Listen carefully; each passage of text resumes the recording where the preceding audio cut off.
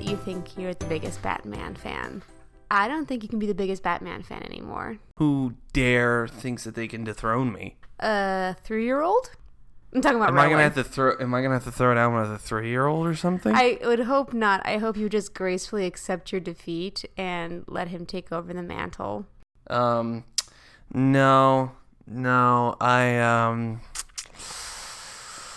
that's not gonna happen. I kind of refuse to. I'm fairly certain that our cousin knows more about nearly all superheroes than you do. Do you mean our nephew? Mm-hmm. Okay, not our cousin. Nephew. Because if it was our cousin, then we might have some weird blood issues then. Your mind tricks won't work on me, Riddler! These are not the droids you were looking for. Let's comparatively say that when you were 3, he knows more than you knew. I don't know. I used to think, I only got into Batman when I became an adult, when I turned 18 or even 16.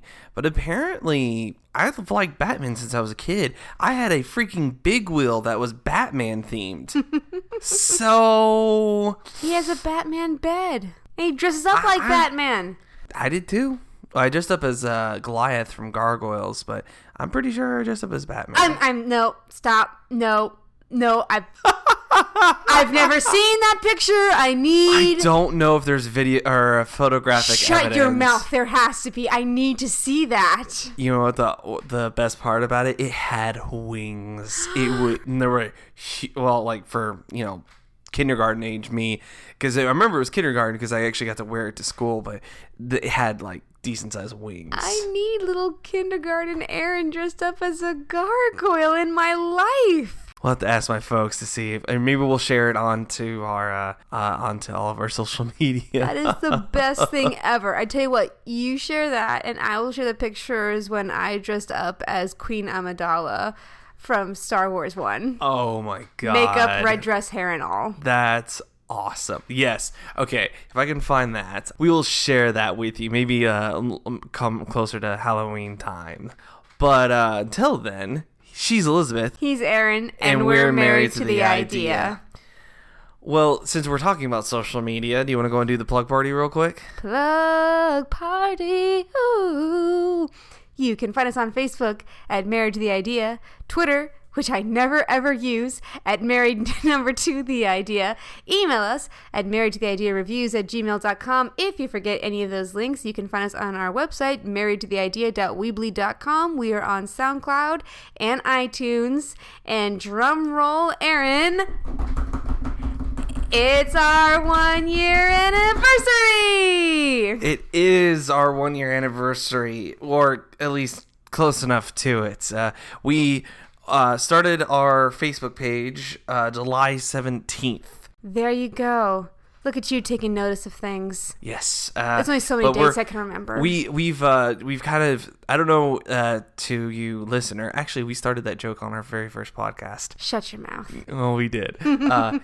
We have very few running gags. That is our one running gag. We're not that kind of podcast. No, we are not Bim Bam. The running gag of only being one listener, which I think we have at least 2 loyal listeners. But well, we must have more because in our first year we managed to become the award-winning Married to the Idea. True, and we're gonna ride that white horse until it's dead. Maybe in year 2 we'll be multiple award winner Married to the Idea. But we posted our very first episode, Wonder Woman. Oh, still so good. Guys, have you seen it?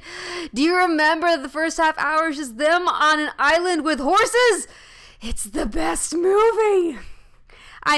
Okay, talking about Rowan. My sister showed him Wonder Woman because she's like, and he's 3. She's like, this is really good. We skipped the scary parts.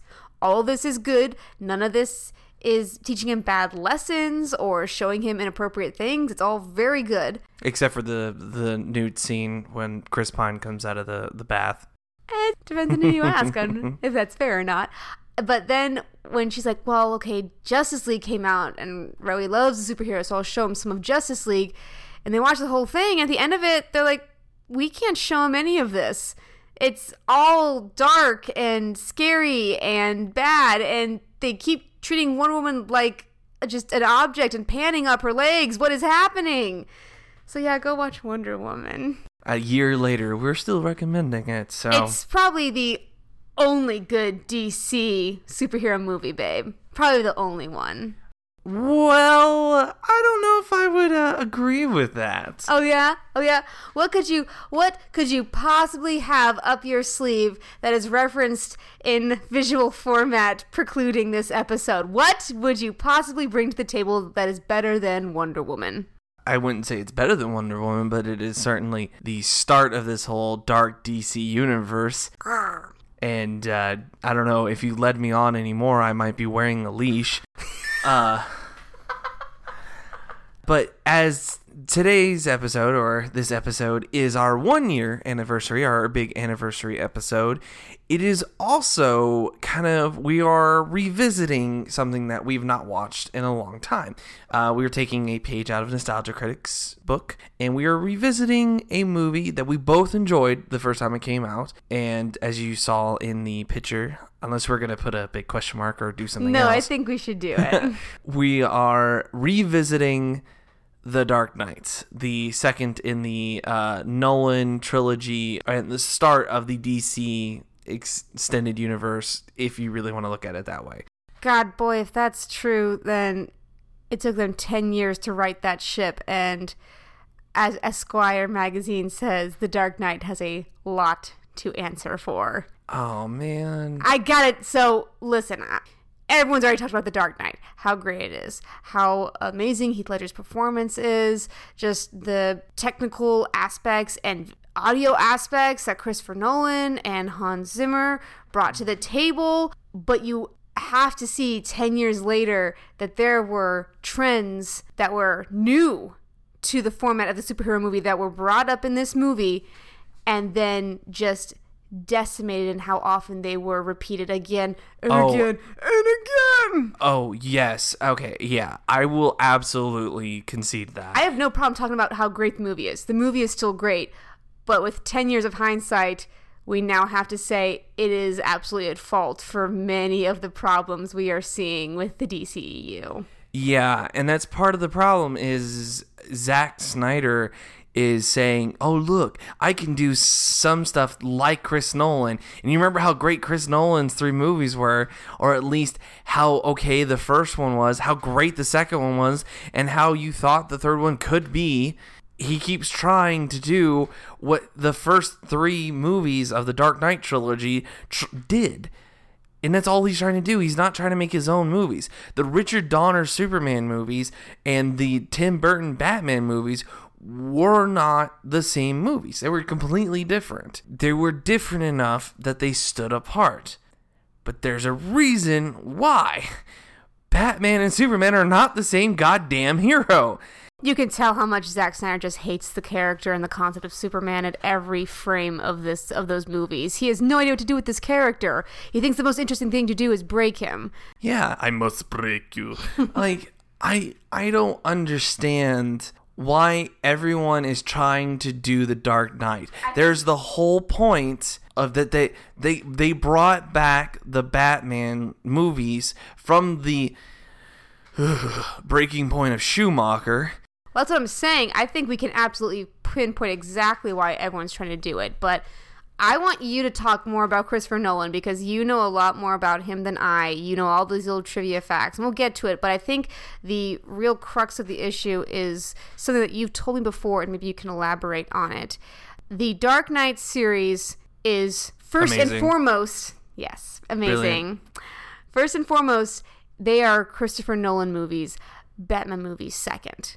It is absolutely his vision. It is his movie. You couldn't make a Batman movie like him because he treats this movie and this character with the same level of realism. I use realism in air quotes, like Inception, like Memento. It's all weird in that it seems real, but there are things happening that are clearly fantastical, but you treat it's magical realism at its most realistic, I believe. So maybe you can help me break it down more about why exactly these movies are Chris Nolan movies first and foremost. Well, I mean, you've hit the nail on the head a little bit on that. Chris Nolan is steeped in realism. Even with Inception, it's based in realism. Now, not to say that Inception could actually happen. That's a bit, That's the magical part. Yeah. It's still farcical in that. And even Interstellar, there's a lot of science that is kind of ignored in it. I mean, just look at everything wrong with Neil deGrasse Tyson. Neil deGrasse Tyson said that Interstellar had probably most of the accurate science stuff, along with gravity. Exactly. So that's what Chris Nolan does. Chris Nolan says, all right, here's a situation that I want to do. This is a situation I want to portray. I want to put guys in an airplane, and I want the airplane to break apart, and I want the guys to be in the middle of the plane, and I want the plane to fall apart and to go through the middle, and this and that, and the guys to be left hanging out, suspended 50 miles in the air. That's a little high. Or sorry, 5 miles in the air. It's still too high. 2 miles in the air. Mile in the air. Whatever the height of an average airplane traveling through air. When landscapes look painted, Yes. Thousands of feet in the air. I just didn't want to get comments about yelling at you that Mount Everest is only so many miles high, yada yada, this and that. Yada yada yada. But that's how Chris Nolan works. That's how his films look. I also find more and more as time goes on that his films are much more about the theme than they are about the character. You could even say that about the story. You can say that about most all of the elements of the movie because his characters tend to talk in thesis statements. And it's not a problem because it's interesting. It's not done poorly. If it was executed poorly, then it'd be distracting. Then it would be a Wachowski film. I enjoy the idea that the Batman Begins. The theme of Batman Begins is that it's not who I am, but what I do that defines me. That's what the movie is about. Batman fighting up criminals is almost incidental to the theme, which is actions speak louder than words. The Dark Knight is about what people deserve versus what they need. Not only the city, but Bruce Wayne as well. Harvey Dent. Yes, everyone is turned from what they desire to what they deserve, and the very obvious, you either die a hero or live long enough to see yourself become the villain. So, again, I think the concept of a superhero man-bat flying around the city is almost incidental to the theme of the movie. It's kind of like when Ang Lee did Crouching Tiger, Hidden Dragon. He doesn't do that kind of movie. He studied up and he wanted to make this one movie that happened to have flying daggers. He wanted to make a ninja movie. And he did it really well because he studied his craft. And you can tell that Chris Nolan did his homework on Batman and that he knows the character, he knows the supporting cast, he knows the motivation of him, he gets it a lot right, even while he reinvents it and brings it more real about how he makes Batman's armor work, how he gets to turn his head in the cowl when before he couldn't, which was a thing that they kept talking about in all of the previous movies. Like if you watch the original Batman, he doesn't turn with the neck, he turns with the shoulders. Yeah, and it's otherworldly, but still in the thick of things, he probably needs to turn his neck. Yeah. So for me, the thing about trying to say, hey, The Dark Knight did it well, we can do it now, is that Chris Nolan carefully crafts his movie around his theme. But most DCEU movies since then are not about a theme, they are about the character. And if your character's not a dark and gritty character, they don't need a dark and gritty movie. Yeah, and that's the thing is Superman has potential to be dark and gritty, but he's not a dark and gritty character. He's not a detective. It shouldn't be a crime drama. Why is he trying to solve Lex Luthor's riddles? Why did you say that name? Yeah, like stupid stuff. Exactly. That's why I didn't watch the movie. And how we're going to talk about it with such authority despite never having seen it. I have a lot of notes from watching it again. So this movie is 10 years old. Mm-hmm. So this is actually now, I would say, only number 5 of me watching it. You don't watch it a lot. But I know every scene. I know every moment. I know almost every line. It's been a while since I've watched it. I want to say, I don't think it's been since Dark Knight Rises has come out. I think I've watched it once since then. But it's been a while since I've watched it. For me, the weird thing is the memory I have of watching The Dark Knight is not from the movie theater. It was downstairs in my parents' basement watching it with them, and I think you were there, maybe. I don't think so. I don't think I've watched it with your folks. But we were all watching it together, and I was thinking to myself at about the 2/3 mark, this movie is long, but doesn't feel it. He perfectly paces the intense action with these slow, almost silent scenes that let you catch your breath. There's all sorts of really cool moments of silence and suspension. My most memorable for me being when they actually overturned that truck in the middle of the road. But that's not one where you catch your breath. That's one where you lose your breath. The idea of suspense, like you are holding your breath as it goes up, you're like, and it's quiet, completely quiet until it lands, crash, bang. Yeah. And then for me, the silent moment is after everything's just gone to shit, and spoilers, Rachel Dawes has been killed in the explosion, and there's just the silence of Heath Ledger hanging out of the back of a police window with his hair in the breeze, and it's just this quiet. It's weird, and it's weird that that's part of the quiet moment, it's so good.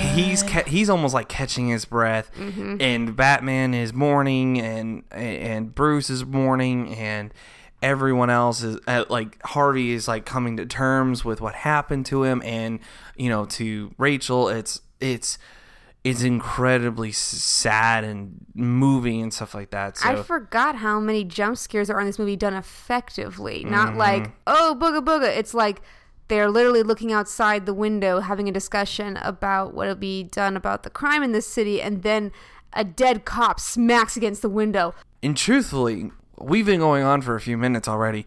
We could spend this entire fucking podcast about how awesome Nolan is. We could spend an entire podcast entirety, seasons, episodes dedicated, because Aaron is a hardcore fanboy. Nolan is my favorite director. I've got a few others that I really, really like, but I haven't seen a Chris Nolan film that I did not like. You didn't speak for an hour after Interstellar. Yeah, and that's what happens when I watch Nolan films, is that I have to absorb them. Usually I'm like, oh, I want to discuss them. I want to chew them up. I want to spit them out, and I want to regurgitate them. I want to chat. I want to talk. But with Nolan ones, I want to let it seep. I want to let it consume me for a while. And The Dark Knight, I couldn't speak. I had to let it settle. Chris Nolan is without a doubt my favorite director. And that's why I'm kind of like, we could easily spend an entire season talking about how great. Like, we could go movie by movie. And I've seen most of his movies. I actually haven't yet to see Dunkirk. I've heard it's still good.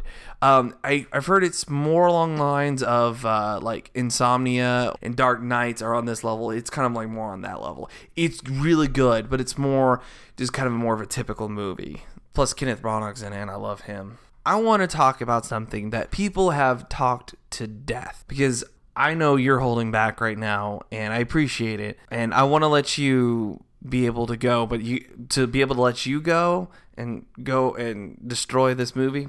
I don't want to destroy this movie. All right, well, you got to let me go for a bit, okay? Like I never do. So I have and she can see here, I'm showing her the screen. So many notes. A lot of notes. Like, I took a lot of notes. Some of them are good, some of them are bad, some of them are like little inside little jokes and stuff like that. If you start getting into a plot synopsis, I will reach across the table and smack you. If you've not seen The Dark Knight and you're listening to this podcast talking about the 10-year anniversary of this movie, you're not listening to the right podcast. There are at least 2 or 3 things that I want to talk about specifically. Do it. The first thing that I want to talk about is there's a scene between Harvey Dent and Alfred, the butler. Harvey Dent says the line, "You've known Rachel all her life," and and Alfred says, "Not yet, sir." And I've never have heard or read or seen anyone talk about that piece of foreshadowing. And I just got it this time. And of course, because this is a movie I've not sat there and digested 100 million times like, our buddy Will, that I've never seen that piece of foreshadowing. And it's such a quick little moment too. That's real cool. But that was one of the things. Actually, and one other one is when he goes to Hong Kong to get the Asian businessman, when he's flying around, it's how they filmed it and everything like that, because it's kind of a third person perspective. It seriously reminds me of playing the Arkham video games. Like, I felt like I was playing an Arkham video game, and then I was like, oh my god. I was like, because I don't remember if the first one came out before Dark Knight Rises, or if it came out with Dark Knight, if it came out around that time. I don't think any of Chris Nolan's Dark Knight movies take influence from the Arkham games, not in the way that Batman v Superman eventually does. Yeah, not in that particular way. In the Arkham video games, if you never played them, you tend to do a lot of flying, especially in the last two. In the Hong Kong scene is when he's doing it most. It really felt like the video game. So, but the two main points that I want to talk about are two performances that people talk about all the time, and you already know where that's going, but I really want to talk about it. Of course. And then one that kind of gets overshadowed. Okay. And we'll do the one that gets overshadowed first. And that's Aaron Eckhart as Harvey Dent. What are you talking about, fool? I love Aaron Eckhart. You and I both love Aaron Eckhart. We loved him in, Thank You for Smoking. I don't know if I've seen him in a role that I didn't like. Or it could be my naivete or my blindness to him, but Aaron Eckhart does a great job of delivering dialogue. I think that's his strength. He has a way, I would agree with that. He has a way of delivering his lines. Yeah, I find him very believable. I like his rise and descent. I think that his portrayal of Harvey Dent is compelling, and they make sure that he's not the third guy in the tricycle who is supposed to be just acceptable for the girl, but she could do more with someone else. They do a very good job of not just making him this white knight. He's still charismatic and enjoyable even when he's being on the side of good, and he's still compelling for his want to have more control over this vigilante patrolling his streets, not just leave it all to him like Jim Gordon does. Golly gee willikers, Commissioner Gordon, let's work together, why don't we? Something I noticed in this viewing, and I have to admit, watching it this time versus watching it any other time is I have much more of a critical mind now than I did back then. He is more flawed than I realized the first few times. He still has that mindset of internal affairs, or that IA mindset. So he's always kind of like, well, what about Ramirez and this other person? What about, your people, you still have crooked people, what's going to happen with this? He keeps harping on this. He doesn't harp on it too much, but he keeps showing that he doesn't fully trust Gordon's squad. And he believes for good reason. And then there's a scene where he's trying to find Rachel, and he tortures a guy. He makes the guy believe that he's going to kill him. He's not actually going to kill him, but he makes the guy believe he's going to kill him. He kills a lot of guys. Whenever he turns to Two-Face, Yeah. Which, spoiler alert, he turns into Two-Face, But you're right, he's supposed to be better than all of them, and that's what, Batman reminds him of. You need to be the best of us. Without you, this is just more criminality. You were the chosen one. You were supposed to bring balance to the force. Yes. That was part of the theme too, is showing balance and trying to bring balance to chaos, or trying to control chaos. So I think what makes this performance get overshadowed is when he does turn to Two-Face. The CGI still holds up, by the way. That CGI is still fan-freaking-tastic. It looks like... I know they did some practical effects, but not a lot. It looks like the Mummy, when the Mummy still has pieces of his face missing, it looks like that times 100. They did a really good job because they didn't do that much CGI. It was mostly practical effects, and it shows. This movie looks like it was made yesterday. What's dated is the cell phones, and it's so strange that that's what's dated. When you say dated, I think you're right. It's not dated. It has a timeless quality to the way that they filmed it and shot it. And however, you couldn't make this movie today. Billionaire vigilante who plays by his own rules to try and make the world a better place. Just this really dark overtone about humanity divided against itself and made to fight each other. Hashtag build the wall. It's got too much that could be read in too many ways in today's climate. A lot of that has to do with dark, gritty fatigue, but a lot of it has to do with the themes that he talks about. Just the idea of this anarchy and chaos, and how if you take away the artifice, they'll turn each other. Yeah, they'll eat each other. Yeah, I could say to the news that a gangbanger is going to be shot tomorrow on the street corner and no one's going to lose their mind, or that a truck full of soldiers will be blown up and everybody will go about their daily business.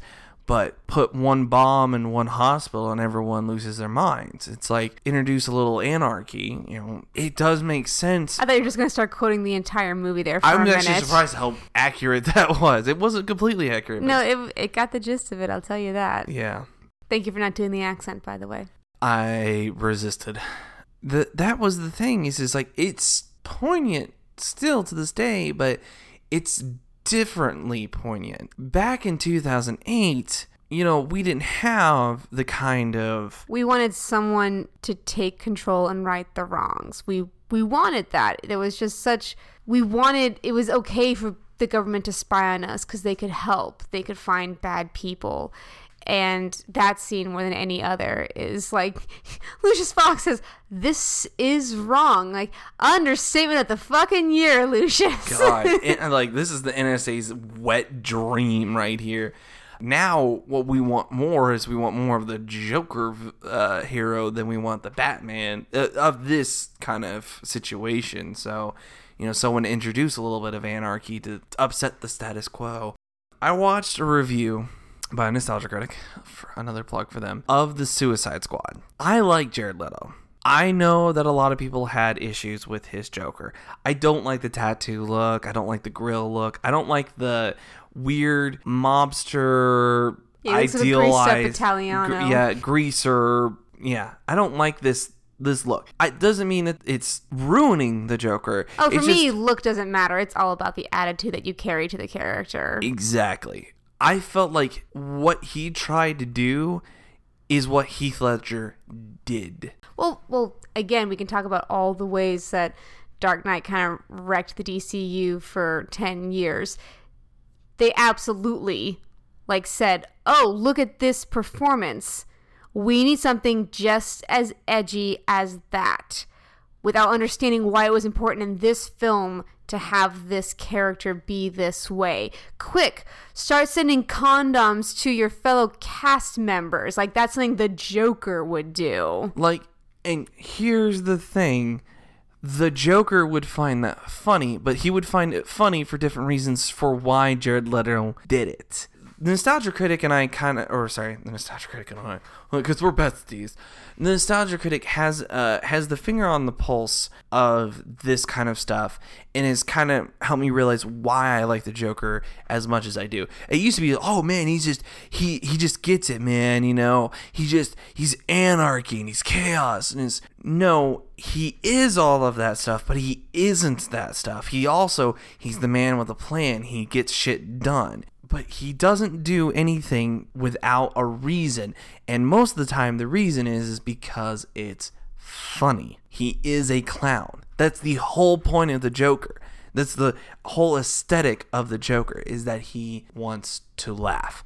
He wants to make other people laugh. He wants to make himself laugh. He wants to make Harley Quinn laugh. The laughter in the Christopher Nolan movies, in The Dark Knight, the Joker inspires laughter in a fear type situation. Yes. And as opposed to more of a like punny or witty, it's more so in his actions. The best one being when he goes to blow up the hospital and the fuses didn't ignite when they thought they were on set, and keeping in character, he just looks around and starts beating the timer, the detonator, trying to make it work until finally it goes, and he like jumps and staggers back to the bus so he can get the scene moving again. And he held it. And that was humorous, even as something terrifying was happening. Exactly. You're laughing because it is humorous and terrifying at the same time.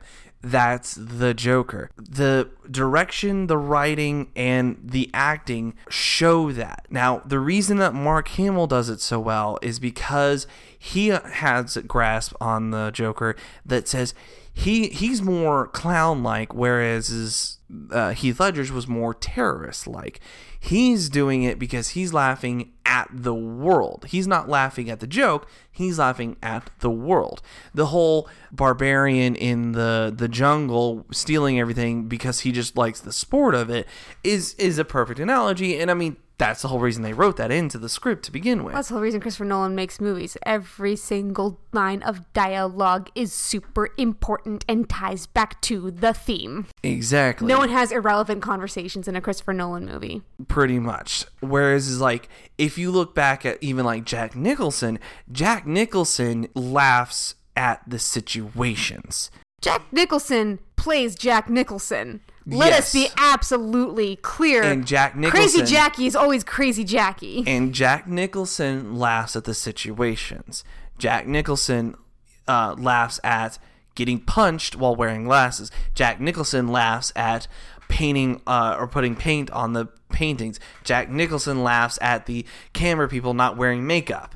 You know, he's laughing at the situations. And that's what makes each iteration of the Joker different but fine. And so that's why Mark Hamill and Heath Ledger and Jack Nicholson make the top three. You know, even Cesar Romero back in the day, he was more of your typical clown. He was laughing at the joke. And that's why Mark Hamill, he brought that edge to it.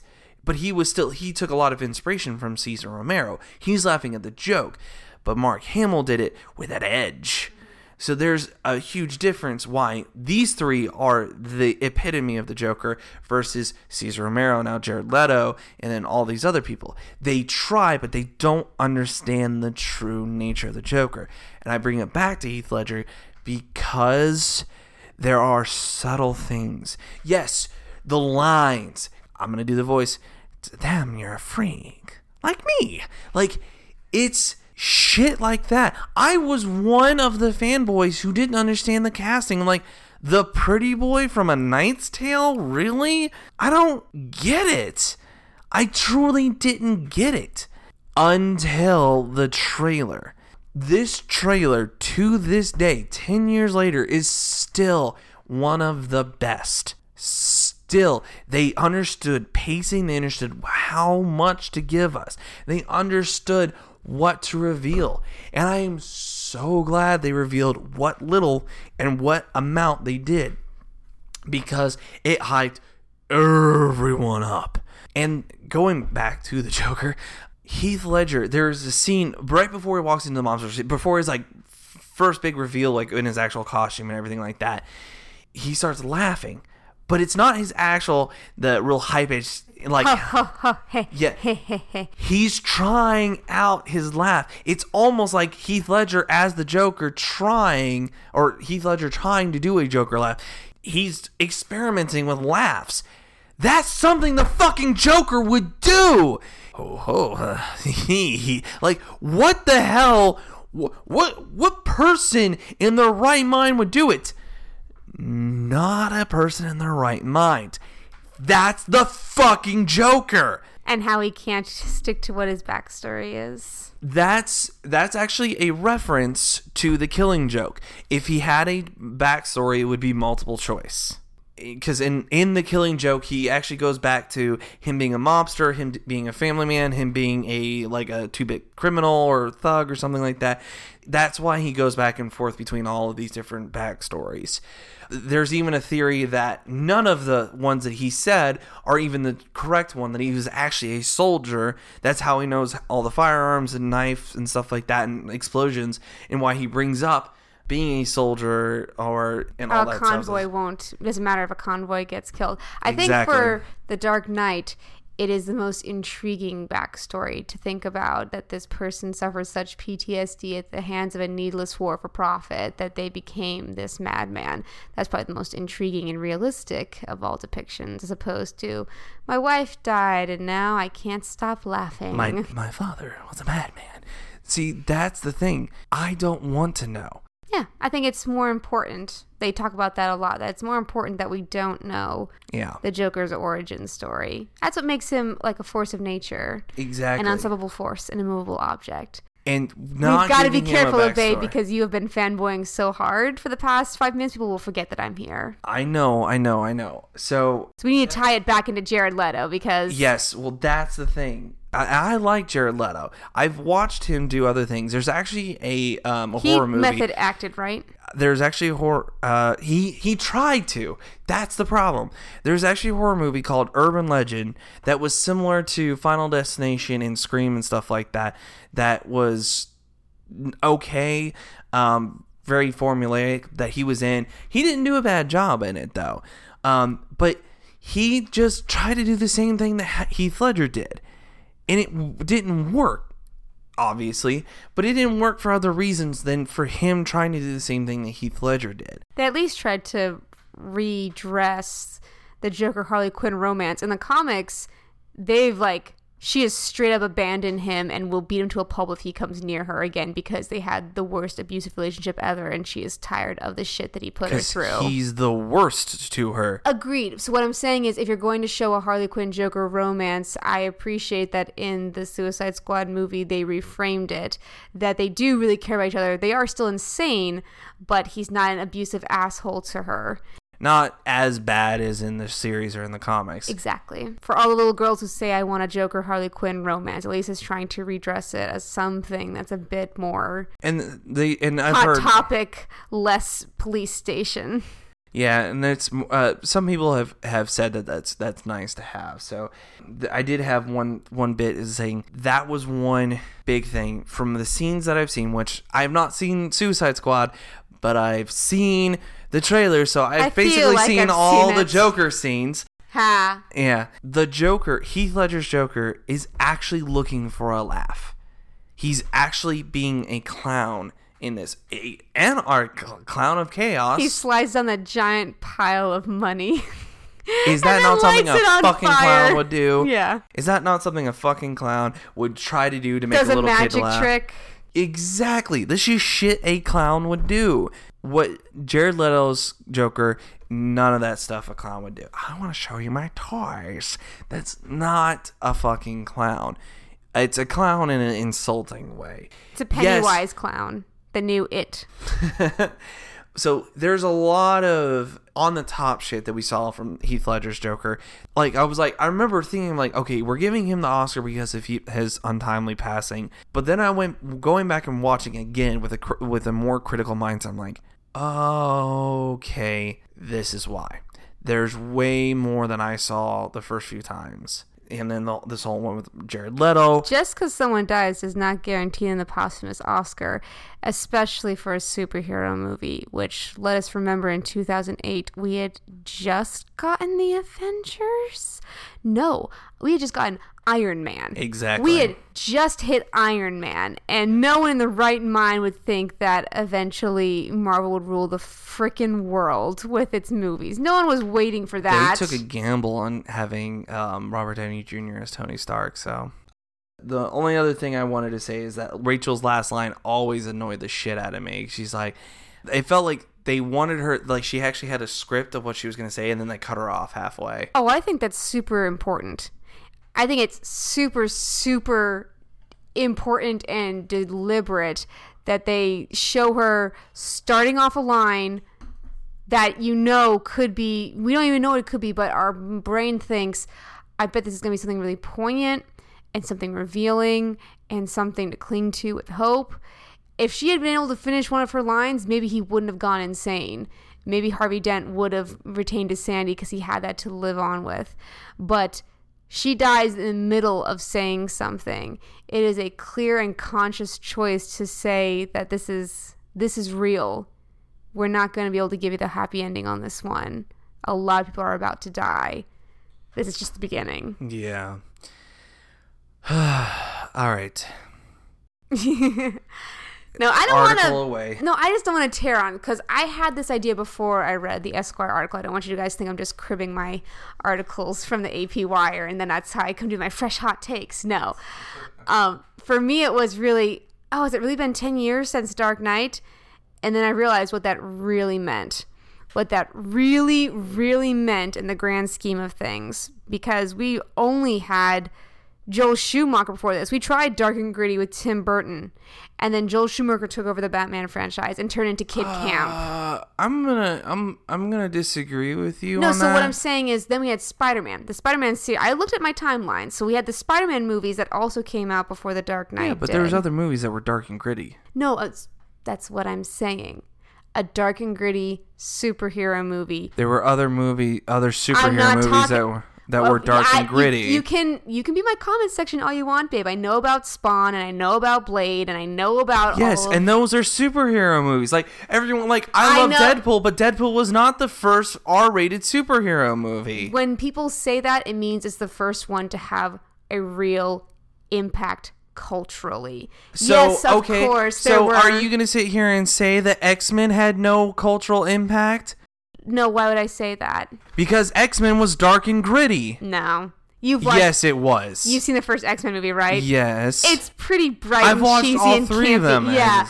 It had some camp. It's yes. more like a Marvel movie than a DC movie. It is more like, I will agree with that, but it was Fox. It was Fox when it was still thinking that it needed to be Fox, and before it was like, oh, well, we can do whatever the fuck we want and nobody's going to care. It was way more dark and gritty than the Fantastic Four movies. Yeah. A modicum of understanding of my position before you tear into me, like a comment section, please.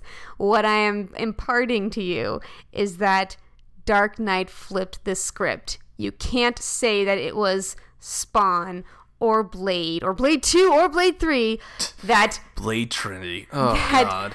That made people say that a superhero movie can be serious.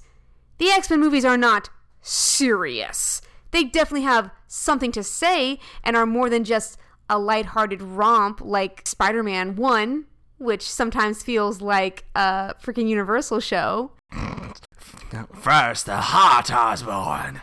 Yeah. So you understand what I'm saying. Just because there were R-rated movies featuring superheroes did not mean that they flipped the script like Deadpool did. Even The Crow. No one even talks about The Crow except to say, hey, wait, there was another. But that's not the cultural landmark that people will look at these movies by. They'll say The Dark Knight is where the tide turned. It was where we saw that a movie about superheroes could be more realistic than some realistic crime dramas. It could take the script of superhero and make it real and relatable, in no small part due to the fact that they picked the superhero that has no superpowers. Because they didn't do this with Superman or Wonder Woman or Green Lantern or anybody. They said, we're going to start here with this person who is a man at the very core, is always just a man, and see where we can push that envelope. And you see it because after that, movies, especially in the DCU, Marvel tends to avoid this whole discussion of dark and gritty. And I pray to God they keep doing that, because that's not what Marvel movies are about. I'll take a lighthearted romp with Ant-Man and the Wasp any day.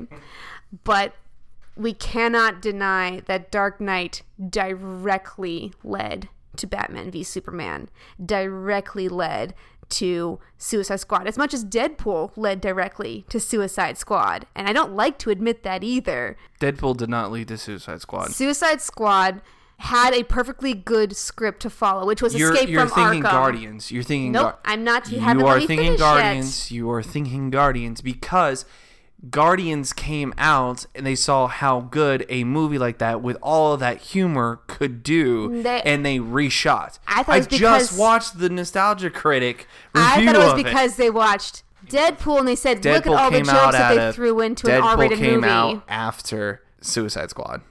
You're going to have to look that up for me because I don't remember the timeline of that.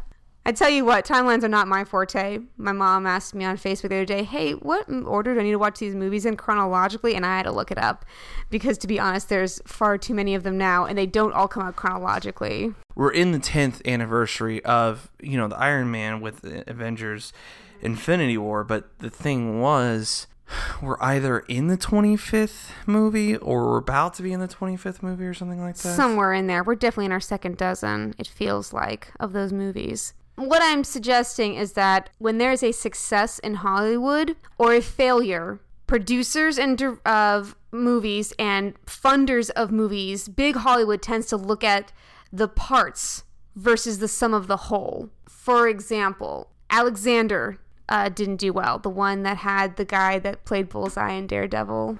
Oh, of course. Of course. Now I can't think of his name because I know. I'm sorry, everyone. But there was IMDb up too. So that movie didn't do well. After Gladiator did really well, but the message that big Hollywood took away from that was historical epics must be done. They must be a dead genre. No one must care about the historical epic, as opposed to saying, actually, maybe it was Colin Farrell. Maybe it was poor casting. Maybe it was a poor script. Maybe it was Angelina Jolie being weirdly cast. So they tend to look at the whole thing. They tend to pick apart the thing that isn't why it happened. So when you look at the Batman v Superman, or you look at Suicide Squad, they see other movies do well and they say, let's throw that into our movie, even if it doesn't make sense. Dark Knight did well. They don't think of it because it had a good script, a good director, a compelling cast, a compelling narrative. They say it's because it was dark and gritty. That must be what audiences want. Quick, inject everything we have with that. Paint it all in dark, murky browns and grays and puke greens. Quick, because that's clearly what they want. They don't want a compelling script or charismatic characters. No, it must be this. They tend to distill everything down to its lowest base form, and they usually miss their mark. I get you, and I agree with that. And what happens is with the whole thing with the Suicide Squad, by the way, they both came out the same year. Okay.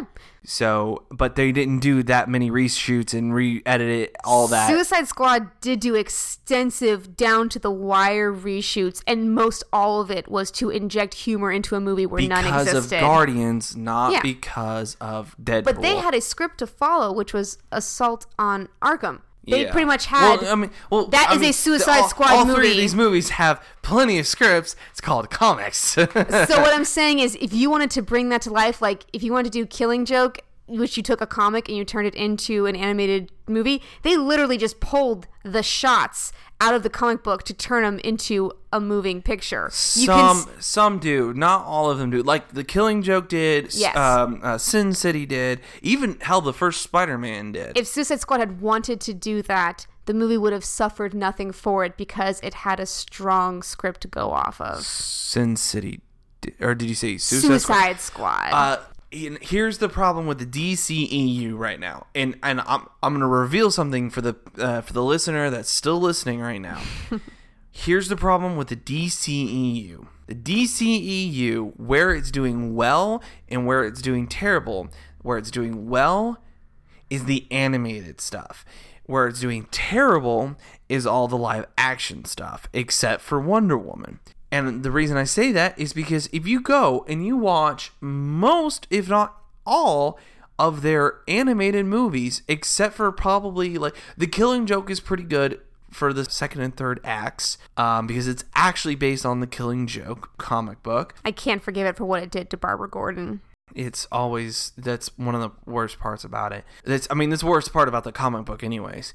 Hell, I have two or three of the movies myself. There's Under the Red Hood, talking about, the death of Jason Todd. That's huge. The three that you've shown me, I've really enjoyed. It was Under the Red Hood, Assault on Arkham, and the one with Batman's contingency plan for the Justice League. Oh, oh God, yes, I know which one. It's like Ultimatum or something like that. That one is really good. That one is like a sequel for Justice League that they will try to make, I'm sure. Assault on, that's part of the reason why there's a Wonder Woman animated movie out there. And I read a little bit of the synopsis and it seemed real similar to the movie. So it's like, that's why I didn't even suggest watching it. Because I'm like, no, if we watch it, it's going to be basically the same movie. And I want to watch the actual movie. Or the live action movie, I should say. And Assault on Arkham was pretty good. And it had a better role for the Joker. It had a better twist near the end. It had better character developments. It had better characters. There are certain movies that are gonna set tones here, and there was a brief glimmering moment about a year ago where we saw Wonder Woman, and I said, boy, if they take this route, we're gonna be in such a better shape. I wonder what movies will look like for the DCU 10 years from now. And then Justice League came out, and they learned none of their lessons and went back to the same stuff. And I said, well, this is going to be a great movie, but we're not going to be in 10 years saying, boy, it heralded all the wrong things that are happening now, because it's a shining gem in a dark and murky world. Yeah, the DCEU is not, they're not focusing on the right stuff. It feels like they're putting all of their writing talent behind these animated movies, which we're not suffering for having these animated movies, because you're getting some great vocal work. Like, hell, John DiMaggio, the gentleman who voices Bender on Futurama, plays the Joker in Under the Red Hood, and possibly one of the better animated Jokers there are, behind Mark Hamill. And you also have other great vocal work behind them, and you still get Kevin Conroy as Batman on a few of the turns. But it's just like, then I guess we gotta talk about Christian Bale versus Batfleck then. That's the thing, I've not watched any of the Batfleck stuff, so I can't compare. I've not watched Justice League. I've not watched Suicide Squad. He's so tired of being here already. I can't, there's no comparison, because I can't compare. I cannot sit here and say I prefer one or the other, because I've not watched any of Ben Affleck stuff. Well, and I've heard Batfleck is decent, so. Do you care for Christian Bale as Batman? I do. I know the swear to me gets a little annoying to people, or it gets grating. To be fair, that's a million times better than Martha, though. Why did you say her name? Every Batman has to have their scene apparently where they scream weirdly. I guess I understand why you said why people want to pinpoint The Dark Knight on that. It's like going back and saying, oh, blah, blah, blah band started this fashion statement, and because of that, this band exists. It's true, though. It is true. And yes, you can absolutely connect those dots. Every artistic movement has come from a rejection of the previous artistic movement. Without modernism, we wouldn't have postmodernism. It's proven. But do we really need Dadaism? Do we really? Isn't that the point of Dadaism? That is some high level art history jokes right there. They're going to have to do research for that joke, babe. It doesn't hit our core demographic. Like, our art teacher is going to laugh at this, and then maybe like one or two of her friends, but that's about it. So I get what you want to say. I know that you want to put Dark Knight on the pedestal, and it is still a good movie. No question about it. But now the question becomes, based on everything that's come as a direct result of that movie, is it now worth it, knowing that it has made the turn to dark and gritty irrevocably associated with the DCU? Okay, so ask me if it's one of the greatest movies of all time. Is it one of the greatest movies of all time? Absolutely not. You've blown my mind, sir. Ask me if it's one of my favorite movies. Is it one of your favorite movies? It's at least in the top 25. Okay, well, I knew that one. There are a lot of flaws. There are some plot holes, like especially with this guy who finds out the Batman's true identity. Yeah. And then like there's this whole plot point where like he has to die in the next 60 minutes, and then Bruce like stops a car from hitting him, and then like the guy is like realizes who stopped the guy from hitting him, and then that just ends. There's no other mention about it, and there's nothing about it in the third movie either. So they kind of cover their base, but is a pretty big plot hole. They do suffer from the Nolan. Every line is of significance. There is a weight to every word that I say. It's great during the movie, but when you look back on it, you realize it's a trope that Nolan's movies do kind of suffer from. You have an importance that you don't yet realize, but you one day will. It's something that happens, unfortunately. And it happens with a lot of comic book movies. I just would one day... You couldn't. You'd have to reinvent the entire universe all over again.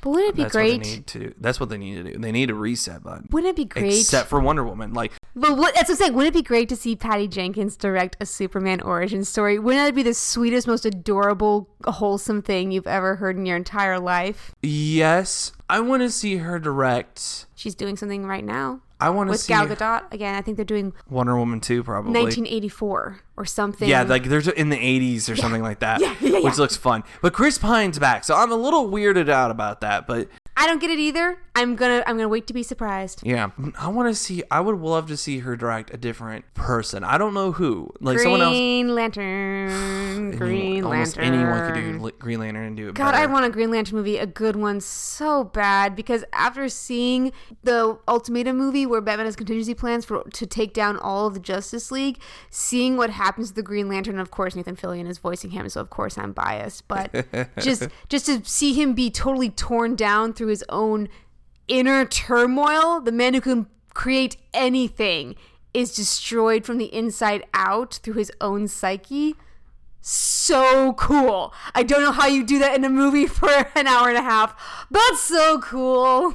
So yes, it would be cool to see her direct or to do a different one, like Flash or someone like that. But it's not gonna. Unfortunately, it's not gonna happen. I don't agree with it. I don't want her to get pegged.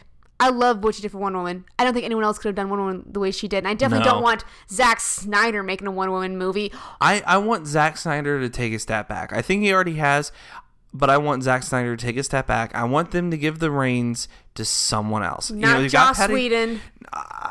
Nope. I know everyone loves... I know they love Buffy and put it on a pedestal. And I know, guys. I know. You liked Avengers 1 and 2. I do like Avengers 1 and 2, but... even for all the reasons I hate Infinity War, and I hate Infinity War. Infinity War wasn't 1 or 2. It's better than 1 and 2 in a this has weight and importance and the movie is projecting forward, whereas Avengers 1 and 2 are let's fight around until this bad guy's defeated. And again, I wanted that when you had 20 million characters all joining up. That's when I wanted that movie. We could have had some real stuff go down before this, and now it's like, okay, let's just relax now. His hands were tied to a point, and that's part of the reason why he left the MCU. Oh yeah, they get he was supposed to direct all tied. 3, I think. So all the constraints they put on him. I just don't want him.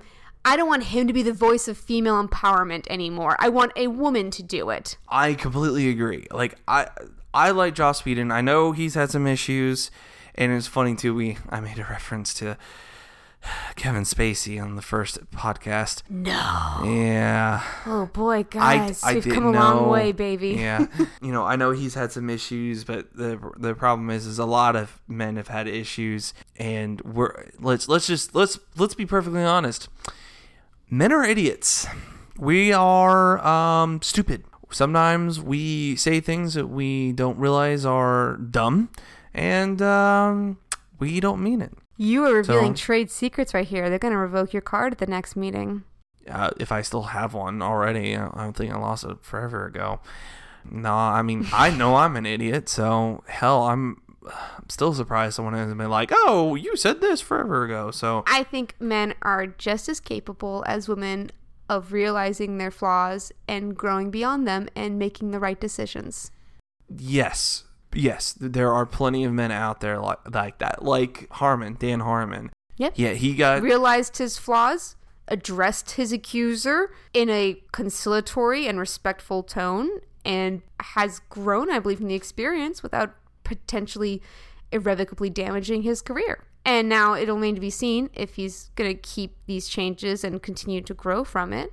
But I do like that he thought these people were actual people worthy of responding to, as opposed to something else. And I will not get into politics here, because this is not supposed to be what we do. We've already kind of dived into this. So, we're trying to fix the DC, which is kind of funny because in our first episode, we talked about how we wanted to kind of show, hey, here's our very, very, very worthless 2 cents on how to fix things. So, dear DCEU, Zack Snyder can have some very impressive visual shots. Creative consultant.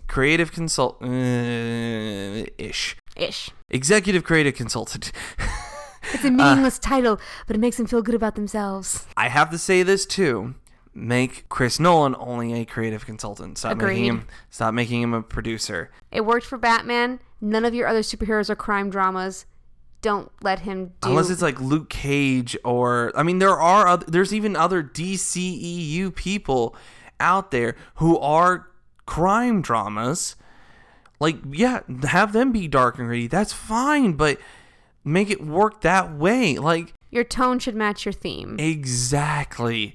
And if your theme is to break Superman, wait 3 movies of him before you decide to break him. Yeah. Don't have Batman and Superman fight just because you need to have a movie where they fight. Like, we have to give them a movie where they actually have conflict first. Yep. You have to read today's political climate too. And again, not getting into politics, but as much as we talk about the Dark Knight influencing the dark, gritty DCEU, we have to consider the fact that 9/11 directly spawned the Dark Knight, because we couldn't have our superhero movies be just fun, silly movies anymore. True. It's like, you mess with one New Yorker, you mess with all New Yorkers.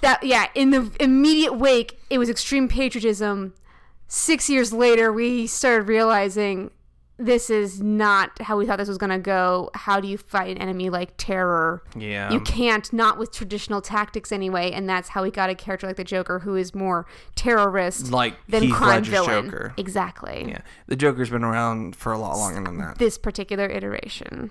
And I agree. So today, in today's political climate, MCEU is doing it right, I think, because they are having more fun. And right now, we need, more fun.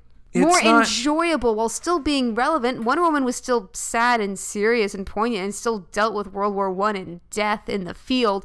But it was enjoyable to watch, and she was compelling, and it didn't make you feel like you were dying. And the thing is, too, is like, yeah, the Marvel movies are more fun, but it's not because they're funnier. They are just more fun to watch. I watched the Infinity War again, even though how much I knew it was going to. Why do you do this to yourself? Hurt. I knew that I would still enjoy the experience, and truthfully, save for the scenes with Star-Lord and pretty much Gamora, I did enjoy it. Like, straight up. Oh, can I ask? I won't do any spoilers because this is not the Infinity War podcast episode, but was it my opinions about what they did to Gamora's character that made the Star-Lord Gamora scenes less enjoyable or believable? Like with everyone else, I was looking forward to the experience. With them alone, I was not looking forward to progressing through the story. So I got to you. Yes, and it was, I would say it was a mixture of you and a mixture of what actually happens in the movie. So, but I think we've talked long enough on this. So, well, you got to pick our 1 year anniversary episode. Maybe in 10 years we'll still be kicking around the podcast bucket. We'll see. But when I realized that not only was it our 1 year, but it was also the 10-year anniversary of The Dark Knight and WALL-E as well. Yay. In my opinion, the best Pixar movie, which I know people would argue with me, and that's fine. Everyone's entitled to their opinion. It's a tie between... I like that. It's a tie between WALL-E and the first 10 minutes of Up. That's about, equal in my eyes. I like Up. I don't like it as much as other people. Everyone's like, it's the best Pixar movie. I disagree. Yeah, the rest of it is... Up is not even in my top 5. Yeah, the rest of it is not really memorable. No. It's that first part that gets you every single time. It jerked you around. It's not a compelling story, or overly compelling story. The characters are okay, and the humor gets grating after a while. So WALL-E is visually beautiful, has a much better story. The character development and the character relationship that evolves is so much better. Yeah, Up isn't even in my top 5. Anyways, so when I saw that, I was like, let's look at doing that. So, I think this worked really well. It's kind of Does that mean revisitation. Does that mean that I get my reward for next episode? We finally do the movie that I've been wanting to watch for at least a year. I kind of already have plans for the next You always 2. have plans. No, come on. We gotta. How about it will be the next one that we do that we don't have a plan for? Okay. Because I've been waiting a year to watch that movie, Aaron. I know, and I have been pushing it off, and I think I've pushed it off long enough. Thank you. But we really appreciate you guys sticking with us for this hour or so. One more year. One more year. And for those who have been with us for a year, I've really been enjoying doing this. I have to admit, though, I've liked pushing it back to bi-weekly. Oh, goodness, yes. I don't know how podcasters, those who do half-an-hour episodes, can do it once a week. And plus, we need to cut back on this. We need to stop doing this for so long. But I enjoy doing this. We're still getting settled into the new house. We had a plan, and then we realized the plan was flawed. So we might be changing the plan and looking at doing something different. It won't be the podcast space that we want, but the podcast space we deserve. And I hope that we don't die a hero right here after one successful year and not live long enough to see ourselves become the villains and have a terrible podcast that no one cares about and that we don't care about. Like, I know you're trying to wrap up, but I had something I was going to wrap up on. Oh, yeah? It's something sweet because I only like sweet things. Also to celebrate our 1 year and also to celebrate us getting the top podcasting on Blank News, we will actually be having a small giveaway soon. Yay! We'll have more details, and it'll be closer to the middle of the month. No, I'm very excited about this. I think it's very fitting for 1 year. Yeah, I'm pretty excited about it too. But until next time, I couldn't let it go. I just want to say that I love that we've been podcasting for a year, and I hope we keep doing it for many years to come, Aaron. Me too. And thank you to all of those that have listened to us for a year as we've progressed from one microphone to one better microphone to two microphones with actually audio editing. So we're professionals now. Award-winning professionals. But until next time, she's Elizabeth. He's Aaron. And we're married to the idea.